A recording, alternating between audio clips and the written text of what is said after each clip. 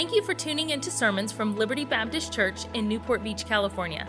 Our goal is to help you know God more and take the next step in your spiritual journey, no matter where you're at.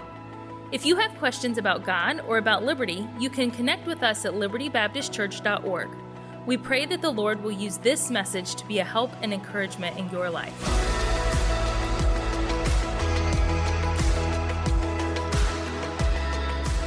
We're on week number 5 of our series, Our Renewed Purpose. It started on Vision Sunday in January. It's not a new purpose for our church, but it's a renewed purpose. We have to figure out, as a church, we have to know our why. What is our purpose? By the way, in any role in your life, you need to know your why. If you're a husband or a wife, what's your why? And the Bible gives us our why. In every role of life, the Bible gives us our purpose as Christians. What's our why? Why do we meet at Liberty Baptist Church? Are we just a religious social club and we just gather together to have a good time? What is our why? And so we've been talking about that for the last 4 or 5 weeks, and started on Vision Sunday. Probably we'll be in this series for one more Sunday morning service message, and then we'll jump back into the book of Acts, going verse by verse. I think we'll be on message number 61 or 62 in the book of Acts. We'll be back there in a couple of weeks. These last 4 or 5 messages have been about our why, the 4-part purpose of our church. The last message in the series will be more about the how.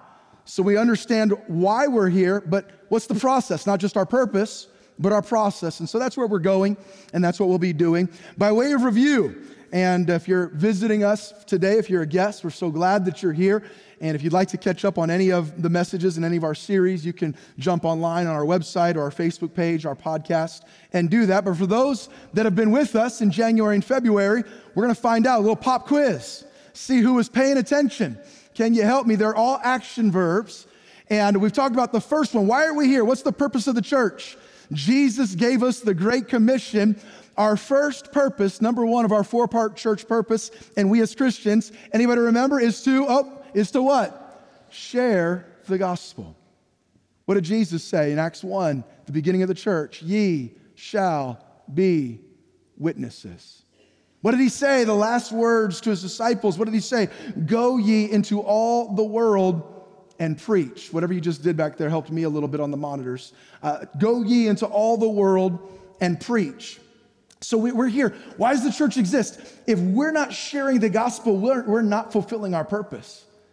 We're not just here to entertain believers and to sing songs that make you feel good. We're here as Jesus left us here as Christians to share the gospel. People should be having their lives changed. What is the gospel? Just the good news that Jesus came to die on the cross, was buried, and rose again. Lives should be being changed by the message of the gospel of Jesus Christ. But then what? So people get saved. You're a believer. I'm a believer maybe, and there might be some in here that you're not believers. And if you're not, I pray that today is the day that the gospel changes your life. But once we get saved, then what? Are we done with our purpose as a church? Have we fulfilled our purpose as Christians? What after salvation? Our second purpose here we talked about is to grow in the gospel. Grow in the gospel. What did he say? Not only just to go preach the gospel, but then teaching them to observe all things whatsoever I have commanded you. We're supposed to, the Christian life is a lifelong journey of growth. What did Paul say? Not as though I had already attained. Either we're already perfect. I press toward the mark. What is he saying? I haven't arrived as a Christian, and neither have you, and neither have I. It's a journey of growth, growing in grace until God calls us home. So we get saved and then we begin to grow. It's why we have church services and Bible studies, and we challenge folks to dive into the Bible on their own and personal devotions and podcasts and all of this. Why? That we'll grow in the gospel. And then last week, we looked at the third part of our 4-fold purpose as a church, and then we tried to practice it a little bit with our family cookout last Sunday afternoon. The third part is not only share the gospel and grow in the gospel. Anybody remember last Sunday's message? We are supposed to connect through the gospel. God wants, the Christian life was not meant to be lived in isolation. The Christian life is meant to be lived in community. We're supposed to be building relationships and praying with one another and laughing together and crying together and helping each other and edifying each other and encouraging each other and keeping each other accountable. The Christian life, and I use the illustration of Satan is as a roaring lion. What does a lion look for? One of the things he looks for in prey is one that is isolated from the pack. If he can get an animal separated from the pack, it's a much easier target. By the way, the same is true spiritually speaking. If we isolate ourselves from the family, we become much easier targets to the attacks of Satan. It's one reason why in the last year with the shutdowns and the quarantines and all of that, it's been a dangerous time for people. You can look, mental health and depression and discouragement and suicides, those numbers are all on the rise. Why? Not even just for believers. Humanly speaking, we were not meant to live alone. What did God say in Genesis when he created Adam? It is not good that man should be alone.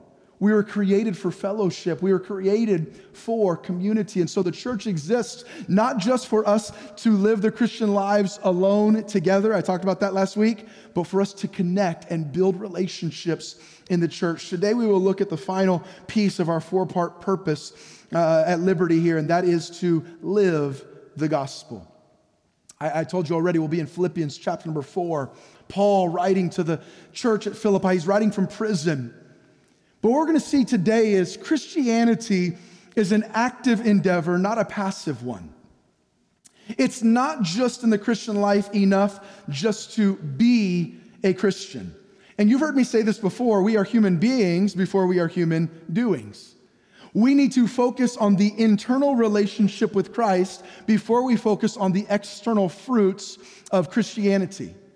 That being said, yes, the priority is internal, but a true belief in Christ, a true relationship with Christ, the gospel truly changing us will always come out on the outside. What does the Bible say? It says faith without works is dead. Now, I'm not preaching a works salvation today. We don't work for salvation, we work from salvation. Well, I'm not telling you you've got to do this list of things to earn God's love. Oh no, there are some things that we will do because we have experienced God's love. That's a paradigm shift for some. For some, it's let me mark all of these external boxes and then I'll be a good Christian. No, it starts on the inside. The Christian life is intended to be lived from the inside out, but it is supposed to make its way out in our lives. There's a danger on both sides here. Well, my Christianity is all external, and that was the Pharisees, and Jesus said, you're like whited sepulchres. You look good on the outside, a tomb. It looks good, that polished marble, the headstone, but on the inside, it's dead men's bones. That's what Jesus said. The external Christian life, there's a danger there, but there can be a danger as well. Well, I just do whatever I want. Man looks on the outward, God looks on the heart, and we use that to justify every wicked external thing that we want to do to fulfill our fleshly desires. Well, you don't know my heart, God knows my heart. No, but the Bible does say by their fruits, ye shall know them. So don't get it confused on either side. The Christian life is lived from the inside out, but it's supposed to make its way out somewhere. It should change the way that we live. A true growing relationship with Christ will lead to fruit in our lives and in our actions. So we're going to look at that, our purpose as a church and as Christians. You see, because Christians are not called to be passive consumers, we are called to be active contributors. We're not just called to take. I learn, I grow. And I'm going to show it to you from Scripture. We learn so that we can give. We grow so that we can give. We're blessed to be a blessing. We receive so that we can live. We receive the gospel, and in turn, we should be living out the gospel in our lives. I want you to look at the passage, if you will. Paul writing from prison to the church at Philippi. By the way, the letter to the Philippians is one of the only ones that Paul wrote where there aren't strong rebukes and corrections. This was a godly church that Paul had high praise for. Look at what he says as he's closing up this letter. Philippians 4, a familiar verse for some. Would you read verse number 8 aloud together with me? Philippians 4, verse 8. Ready? Begin. Finally, brethren, whatsoever things are true, whatsoever things are honest, whatsoever things are just, whatsoever things are pure, whatsoever things are lovely, whatsoever things are of good report. If there be any virtue and if there be any praise, think on these things. Paul here telling them, finally, here's what I want you to focus on. What's going on in your heart and mind, internal in your Christian life? Now notice verse number 9. Notice what he says. Those things, I believe in context, you remember the verse divisions were not here when it was written, it was just a letter. I believe Paul's pointing back to those characteristics, those Christian attributes. Those things, because he said, think on these things, and then he immediately says, those things, which ye have both, what's the word there, church? The verb, which ye have both what? Learned. And what? Received. And what? Heard. And what? Seen. 4 verbs. All of those inward. Those things which ye have both learned and received and heard and seen. You received the gospel. You've been growing in the gospel. And what, by the way, that the internal is first. That's why in our purpose we started with share the gospel, grow in the gospel, connect through the gospel, but it doesn't stop there. What did Paul say? Those things which you have both learned and received and heard and seen in me. What's the last verb there? Those things that you've seen in me, what, church? Do.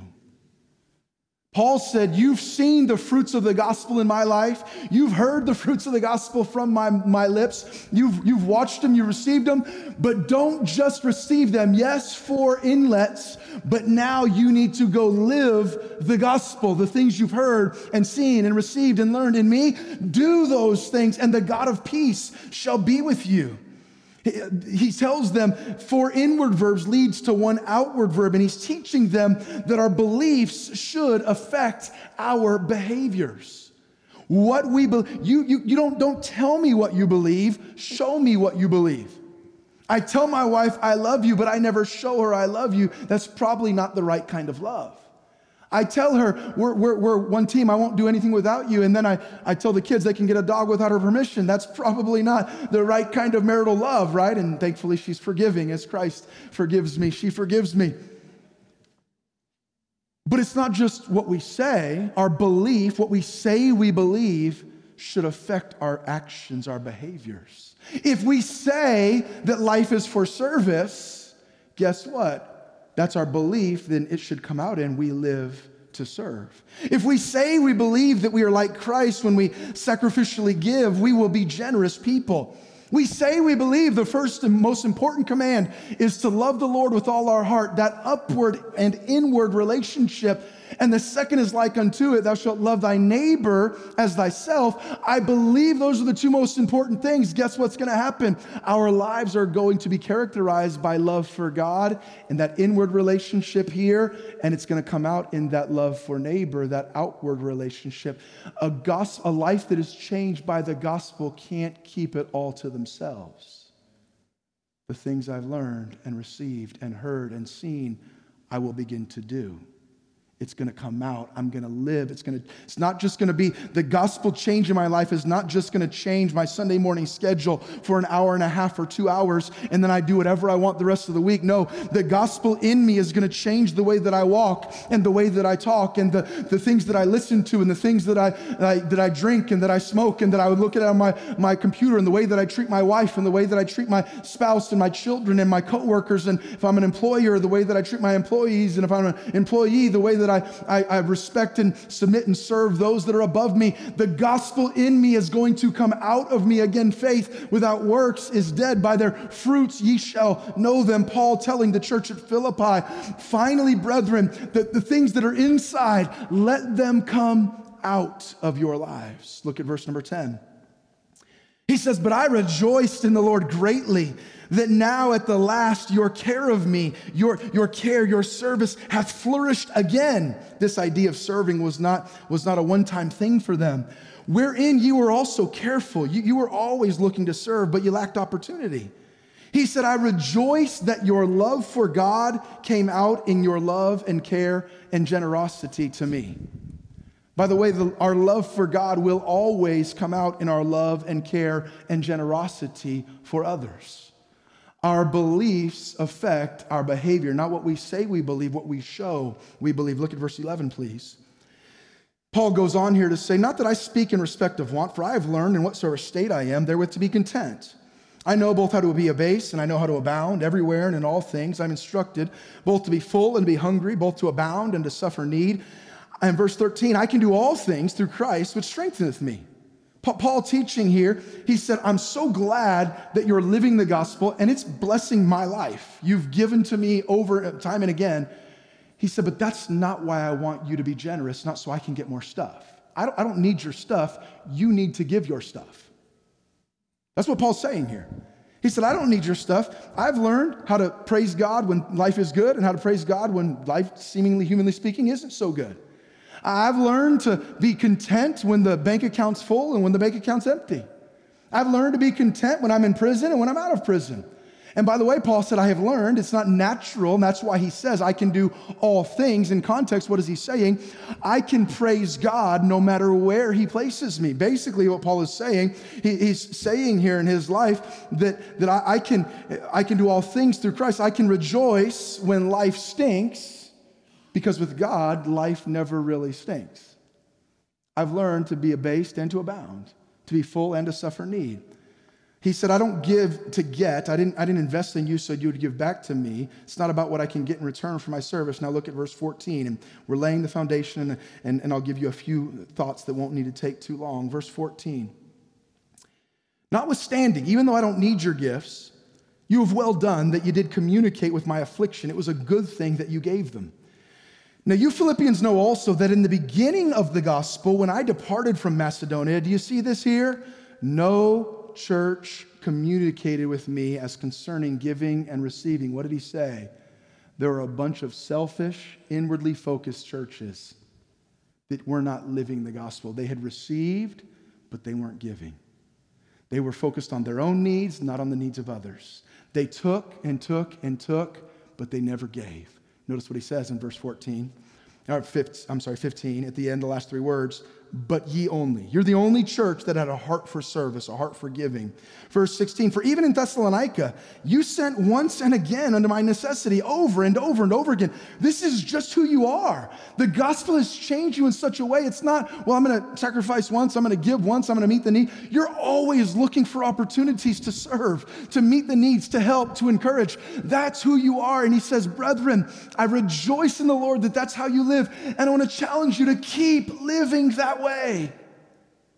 Verse number 17, he says it again, not because I desire a gift. Please, I'm not a money-hungry preacher. Give to me and no, I don't need it. Well, here's what I want. I desire fruit that may abound to your account.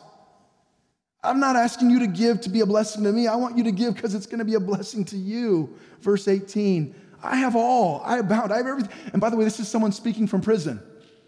I have everything I need. I am full, having received of Epaphroditus the things which were sent from you. By the way, when they gave to Paul, they weren't just giving to Paul, they were giving to God. Look what it says, an odor of a sweet smell, a sacrifice acceptable, well-pleasing to God. God is thankful for your giving, serving heart. God accepts your sacrifice. It's a beautiful, well-received thing from him. Would you read verse 19 aloud with me? Ready? Begin. But my God shall supply all your need according to his riches and glory by Christ Jesus. What is Paul saying here? There is a joy and a reward to serving, to living for others. We bring others joy when we live that selfless life. Didn't Paul say, I rejoiced greatly when you gave? They brought joy to Paul. We bring honor and glory to God when we give to others. We get fruit that abounds to our heavenly bank account. When we give and serve, what is the Bible? He said there's fruit that abounds to your account. When lives are changed through your care, through your service, through your generosity, God knows who provided, humanly speaking, for that, and that goes on your account. That's what Paul said here. God is pleased, and not only that, then Paul says, he says, and your needs will be met when you live to meet the needs of others. My God will supply all your need because you've worried about meeting the needs of others. What a deal. Christian life is awesome, isn't it? I get to live to bring joy to others, to meet other people's needs, to make their lives better. And you know what happens? What Paul told the Philippian Christians? When you live that way, your life gets better. And you have more joy, and God will make sure your needs are met. This is not a prosperity gospel. This is a generosity gospel. This is a gospel that has changed us when we use it to meet the needs of others, to bring joy to others, to make their lives better. God says, in turn, your life gets better. You have more joy. It is more blessed to give than to... As I give, I think I'm helping them, but I'm really helping me. It is more blessed to serve than to be served, to live outwardly than to live inwardly. It has been said, a person wrapped up in themselves makes a very small package. We receive to give. The Christian life is an outwardly focused life, not an inwardly focused life. By the way, can I take a 2 or 3 minute break here? I love to read the Bible and apply the Bible in context to understand what it's really saying.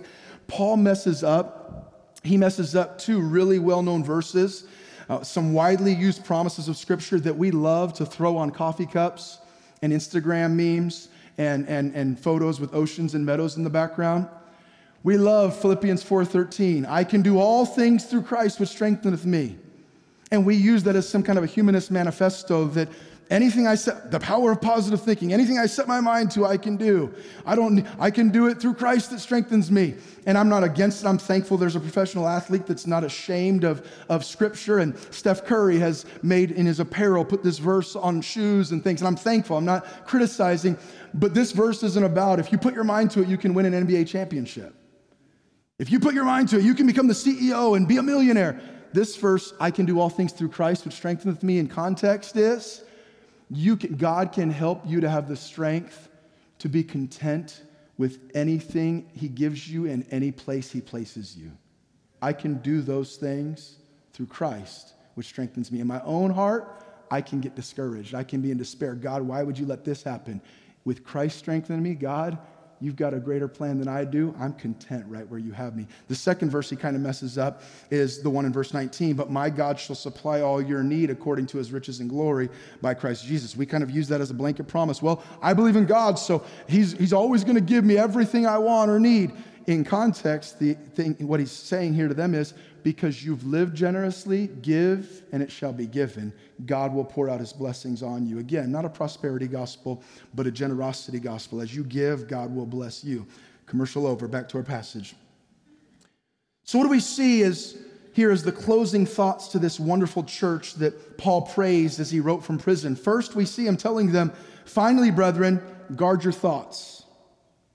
Guard what you're focused on. Guard your influences. What sort of things are true, just, honest, lovely, good report. If there be any virtue, any praise, think on these things. Guard what comes in. And then what does he say? And let what you take in affect what comes out. And do what you learned, heard, seen, received. Do those things. We could really summarize what Paul's saying here with 2 words that are very familiar to us in the physical realm.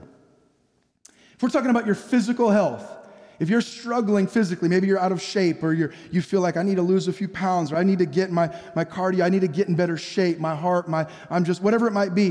What are the 2 key words that's probably somebody, a doctor or a nutritionist or a trainer is going to tell you? They're going to say, if you want to get in shape, here's the 2 most important words you need to focus on. Number 1, your diet and exercise, right?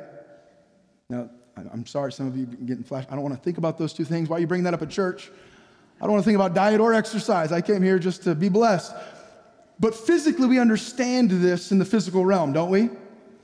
What we take in affects our health, and what we give out affects our health. Diet and exercise. What is Paul saying spiritually? Finally, brethren, be careful what you take in, grow in the gospel. Be careful what you watch, what you listen to, what you think about. Be careful your diet, and then make sure you're getting enough exercise. You're not just taking in, but you're using that energy to give out, to serve, to grow, to love. Diet and exercise, what you take in and what you give out. The same is true in our Christianity. What we take in is important. That's why church attendance and daily Bible time and prayer and our music and our entertainment and podcasts and Bible studies. But the intake is not all that matters. What we give out, giving, serving, living for others. God has called us to live the gospel. And in this passage in verse 8, we see our diet, what we take in, it should affect us in 3 areas, and I'll be done. Number 1, it should affect the gospel. Taking in the gospel should affect our living. It should affect our living. You see it there in verse 9. The things which you have learned and received and heard and seen in me, do. May I ask you this morning, how does the gospel you've received, if you have received the gospel, if you haven't, I hope today will be the day of your salvation. If you've received the gospel of Christ, how does it affect your daily behaviors? Are our lives characterized by things that are true, honest, pure, lovely, of good report, virtue, praise? Something's wrong if Christ in us isn't coming out of us in those ways. I'm a believer, but what comes out of me is the opposite of those things: lies, dishonesty, wickedness, evil, bad report, iniquity, grumbling. Is our living any different because of the gospel we've received and grown in? Mature Christians live and love differently than those that don't know Christ, or they should. Paul talks about another place, the fruits of the Spirit are love, joy. You can go through, what is he saying? That which is in us should come out of us. Well, I've received the gospel. It's all good. It all came in. I'm growing. I know more about the Bible, and I went to Bible study, and I prayed, and I'm growing in Christ. How's the fruit? How are the words? How's the web history? How are the texts? How's the work ethic at work? How's the honesty and integrity at work or at home or at school? Is it coming? Is it changing? Is the gospel changing our living at all? Hey guys, Paul says, the things that you saw in me, you heard, you received, you learned, do. Let it change your living. True, honest, lovely, pure, good report, virtue, praise. That's what should define and characterize the believer that's growing in Christ. It should change our living. Be ye holy as I am holy, saith the Lord. Touch not the unclean thing. Number 1, it should change our living. I told you I wouldn't have to be long. Number 2, it should affect our serving. Verse number 10. What does he say? But I rejoiced in the Lord greatly that now at the last your care of me hath flourished again. I'm so glad that you have a heart for service. You cared. You look beyond your needs. You're constantly trying to find lives you can touch, people you can help, needs you can meet. The gospel in us should cause us to be servants, to regularly be looking for people we can help and lives we can touch and needs we can meet. That's what Paul is saying. I rejoiced that your care of me has flourished again. Look what he says 1 or 2 pages back in your Bible. Philippians chapter number 2, the same letter that he's writing to the church at Philippi. Look what he says in Philippians 2, verse number 3. What a beautiful passage. He says here in verse 3, let nothing be done through strife or vainglory, selfishness. I want my way. But in lowliness of mind, let each esteem other better than themselves. I want them to have what they want. I'm willing to sacrifice myself. Look what he says in verse 4. Look not every man on what, church? On his own things. But every man also on the things of who, church? Others. Let this mind be in you, which was also in Christ Jesus. Which mind? The mind he just talked about and the mind he's about to talk about. What did he say about Jesus? Who being in the form of God, thought it not robbery to be equal with God, but made himself of no reputation, and took upon him the form of a what, church? Servant. And was made in the likeness of men. And being found in fashion as a man, he humbled himself and became obedient unto death, even the death of the cross. Do you see it? He humbled himself internal. And again, Christ is God. He's perfect. But internal, and he became obedient unto death, external actions. You see how many times he talks about humility here? He says in lowliness of mind. He says esteem other better than themselves. Don't look on your own things. Let this mind be in you, who being in the form of God thought, but made himself of no reputation, took upon him a form of a servant, was found in fashion. He humbled himself. To be a true servant takes humility, because we all naturally want to be served. In marriage, we want our spouse to serve us. And you know what he's saying as the Christian, you have the greatest example, Jesus Christ, who humbled himself and did the ultimate act of sacrificial service. He laid down his life for you so that you could have eternal life and forgiveness of sins. And Paul says, you can't meet the eternal needs of everyone else, but you should strive to have the same mind that Christ had. What was that mind? How can I not look on my own things, but look on the things of others and say, I can meet that need there, and I can pray for that need there, and I can encourage that person there, and I can serve in that capacity there. And husbands should serve their wives, and wives should serve their husbands, and teachers should serve their students, and students should serve their teachers, and employers should serve their employees, what we call servant leadership, and employees should serve their employers, and children should serve their parents, and parents should serve their children. That is the life of the Christian. And by the way, we think there's great joy in being served, but what we find out is the greatest joy is in learning to serve. He says, the gospel in you should change how you treat each other. Classmates should serve one another. Employees should serve one another. Neighbors should serve one another. Fellow church members should serve one another. Pastors should serve their people, and people should serve their pastors. And it's not that I desire a gift. Oh, no, it's not that, just make my life easier. No, it's the Christian life. We're all looking, how can I help and pray and love and encourage and give? How can I do more to make a difference in the lives you've placed into my life? What is our purpose as a church? To live the gospel. The gospel in us. I'm willing to teach that class or work on that bus route or serve in that nursery or sing in that choir. I'm willing to drop off groceries to that family. I'm willing to pray for that need. I'm willing to weep with those that are weeping. Why? Because my life isn't just all focused on me and my burdens and my needs. No, I can do all things. I've learned to be abased and to be abased and to abound. I'm fine. I'm content with where you have me, God. But help me to live, to give. May that be our testimony.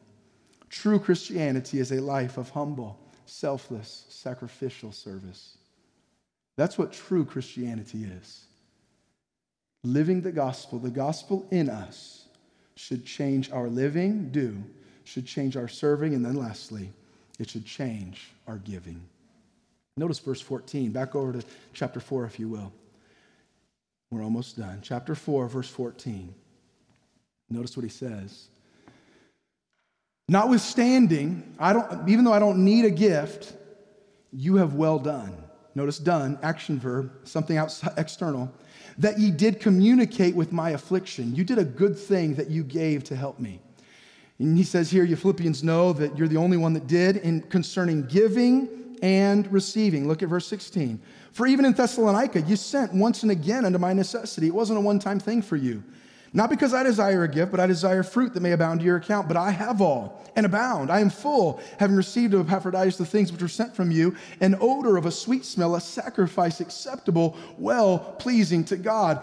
When we love someone, true love is always expressed in giving. Again, I say I love my wife, but I never show it. That's probably not a real strong love. For God, John 3:16, for God so loved the world that He what? He gave. Paul says here, Christ in you should come out in generosity. And again, this is not a pastor, money-hungry pastor trying to get the offerings up. No, this is hopefully a Bible-focused pastor trying to get God's people, himself included, to understand that the Christian life should lead to a generous life. And that's not always financial. That can be in time, that can be in prayer, that can be in compassion, that can be a gift or a resource or a talent that we have. But what we say is, God, you've placed some things into my hand. You've given me some money. You've given me this knowledge. You've given me these relationships. You've given me this family. God, help me not just to hoard everything you've placed in my hand for my own enjoyment and pleasure. No, God, help me to say, how can I use that relationship to make a difference with the gospel? How can I use that money to make a difference? How can I use that career to make a difference? How can I use that family, that our marriage, not just for our own pleasure and enjoyment, to make a difference in the lives of others? The gospel in us should change our giving. What is the gospel? It's the good news that Jesus gave everything so that we could have everything. And he gave us everything. And then Paul says, let this mind be in you. Jesus gave and gave and gave. Greater love hath no man than this, that a man lay down his life for his friends. I want you as my followers to give and give and give. And you've done a good job, church at Philippi, that you've given over and again. A lot of churches weren't generous like you, but you were. And Liberty is a generous, giving church, I believe. But I think if you're anything like your pastor, all of us can be reminded, because the natural tendency is to turn inward, to get selfish, to hoard, to grab. If you're anything like me, you need to be reminded, you know what? I'm getting a little too inward focused. I need to give more. What should the gospel lead us to do? It should lead us to be some of the most generous people on earth. Sometimes, like unbelievers, believers can be selfish and stingy. And sometimes, like unbelievers, believers can be generous and giving. These things, as far as believers being stingy, ought not so to be. I heard of a nearby church. I had lunch with the pastor, and I was talking with his administrative assistant. And we were chatting about it. I believe they're the second largest church in California. And she was telling me how the previous pastor, not the one I had lunch with, but the previous pastor, one day was preaching to their church, and it's again, second largest church in the state. It's a large church, and he was talking about the generosity of the members of their church. He was speaking, I believe, if I remember correctly, on stewardship and on giving, and he said a lot of people, this church has some prominent, influential people, some very wealthy people, and he said a lot of people think that the majority of this beautiful campus and the missions works that we do and the things that you see here is because of some really uber wealthy people that have done that. And he said, we've had some generous, wealthy people, but he said, the reality is by percentage, he said, our church over the decades-long history has actually been supported far more percentage-wise and by capita, if you will, by those middle class and below. And he wasn't creating class warfare, and he wasn't criticizing the wealthy. He was just saying what we have found is generally speaking, not always, but generally speaking, those with what we would say is a little less have been by percentage a little more generous than those with more. And sitting in that service that day, there was a wealthy man who got convicted about his own lack of generosity. And if I understand the story correctly, what she told me, he met the pastor after the service, and he asked him, he said, how much are we in debt? What's the mortgage principal of our loans for our property? And I think the number was $27 or $28 million. And the man looked at him and he said, you'll have a check this week. Now, I don't know what the mortgage principal, I hope I never will know what the mortgage payment is on $27 or $28 million. But I have to imagine it's probably somewhere in the range of a couple $100,000 or maybe $250,000 a month.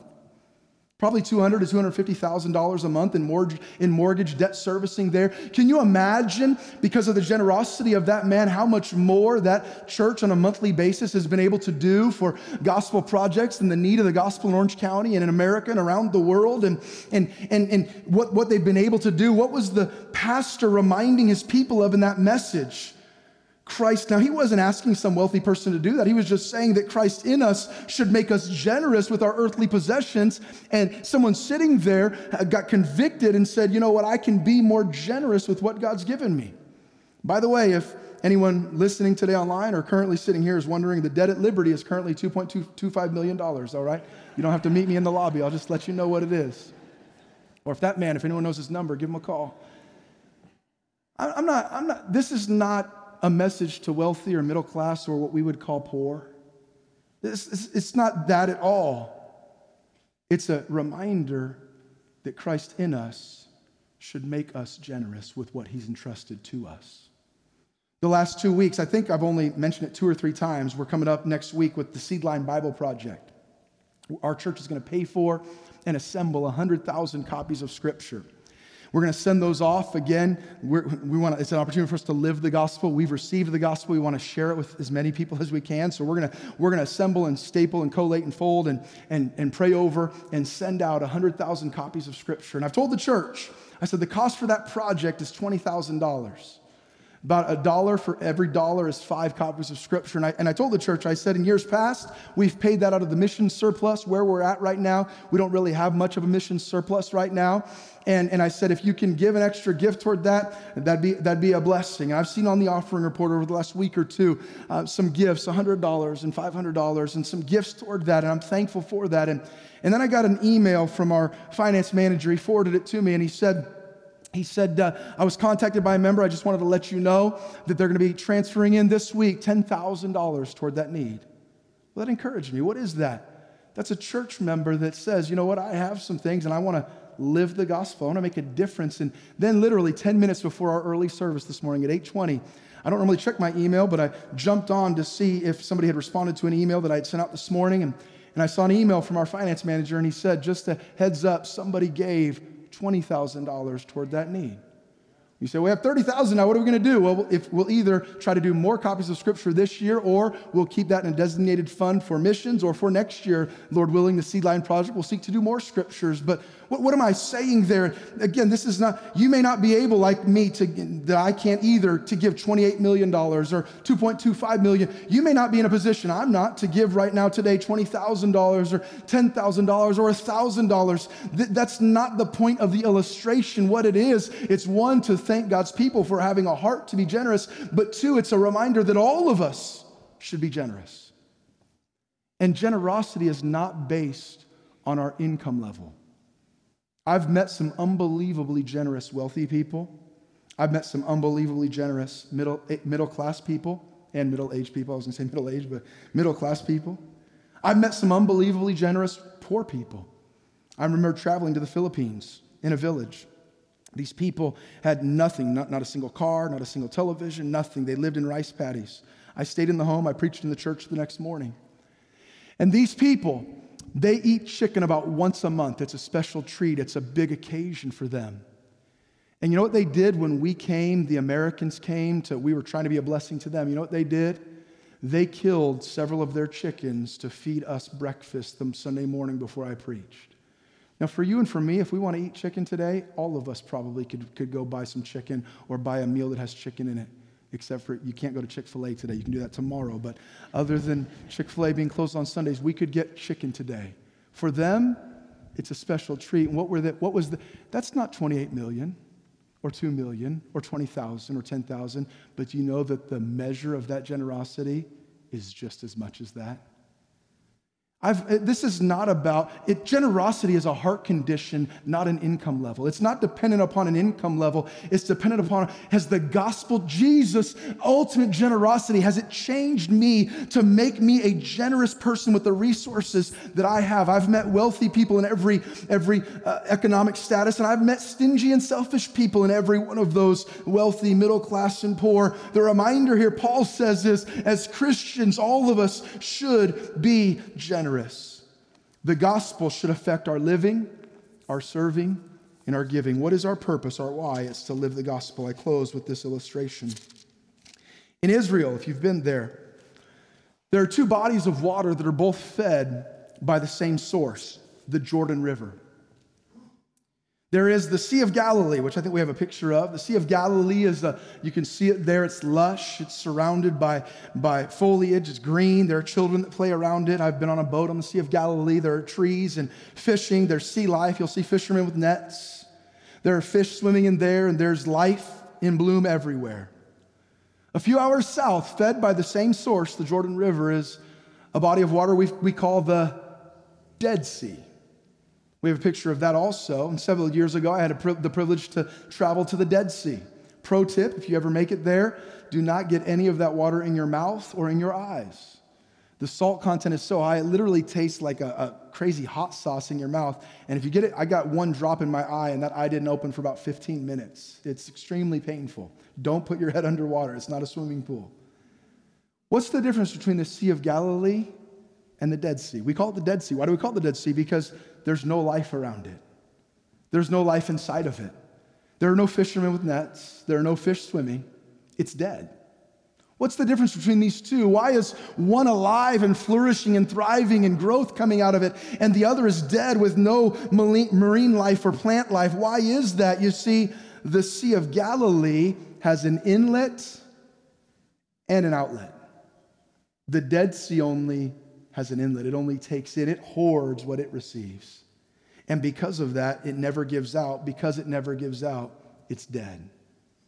We as Christians should be taking in God's blessings and giving them out.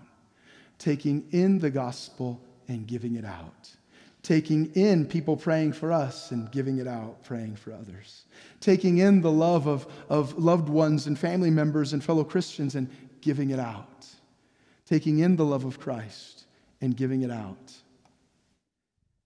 We should be doing that not just once, but as he said to the Philippians, time and again. Are you a Sea of Galilee Christian? You're receiving in and giving out and there's life, there's joy, or are you a Dead Sea Christian? It's take, never give. Our purpose is not just to receive the gospel and grow in the gospel. Our purpose is once we've received it and once we've grown in it, to live it. It should change our behaviors, our living. It should change our heart for service, our serving. It should change our generosity. You know, the truth is, an inwardly focused Christian and church will be joyless and will slowly die. You find a church that's only focused on the inside, you'll find a church that's probably fighting about stupid stuff. They're not esteeming each other better than themselves. I want what I want. I want you to preach the way I want you to preach. I want you to have the programs I want you to have. Why did we have to have a guitar there? And why did we move the piano from over there? And why did you pick that color of the carpet? You know what that's, and by the way, churches have split over the color of the carpet before. You know what that's an indicator of? Probably. That's a Dead Sea church. That's like the churches at Macedonia. It's all about me and what I want. You know, a church or a Christian that is like the Sea of Galilee, that's outwardly focused, that church, you know what you're going to find? They'll be joyful. They'll be excited. They'll be thriving. They'll be growing. There'll be life. There'll be children playing. There will be fishermen bringing in a harvest, people getting saved. Why do we exist? To receive the gospel of Christ, to share the gospel, people getting saved. And when they get saved, they grow in the gospel. Then we want to see them connect through the gospel so they can learn and receive and hear and see from mature Christians around them. But then it doesn't stop there. Then we get involved in doing. Oh, it's at the end. Yes, the internal's first. It's inside out, but it needs to make its way out. And it should change our lives, our marriages, our families, our attitudes, our purposes, our budgets, our schedules. It should change our priorities. Why? Because Christ in us has changed us. Thank you for listening to Messages from Liberty. Tune in next week for more Bible teaching or subscribe on iTunes to stay up to date with our current series.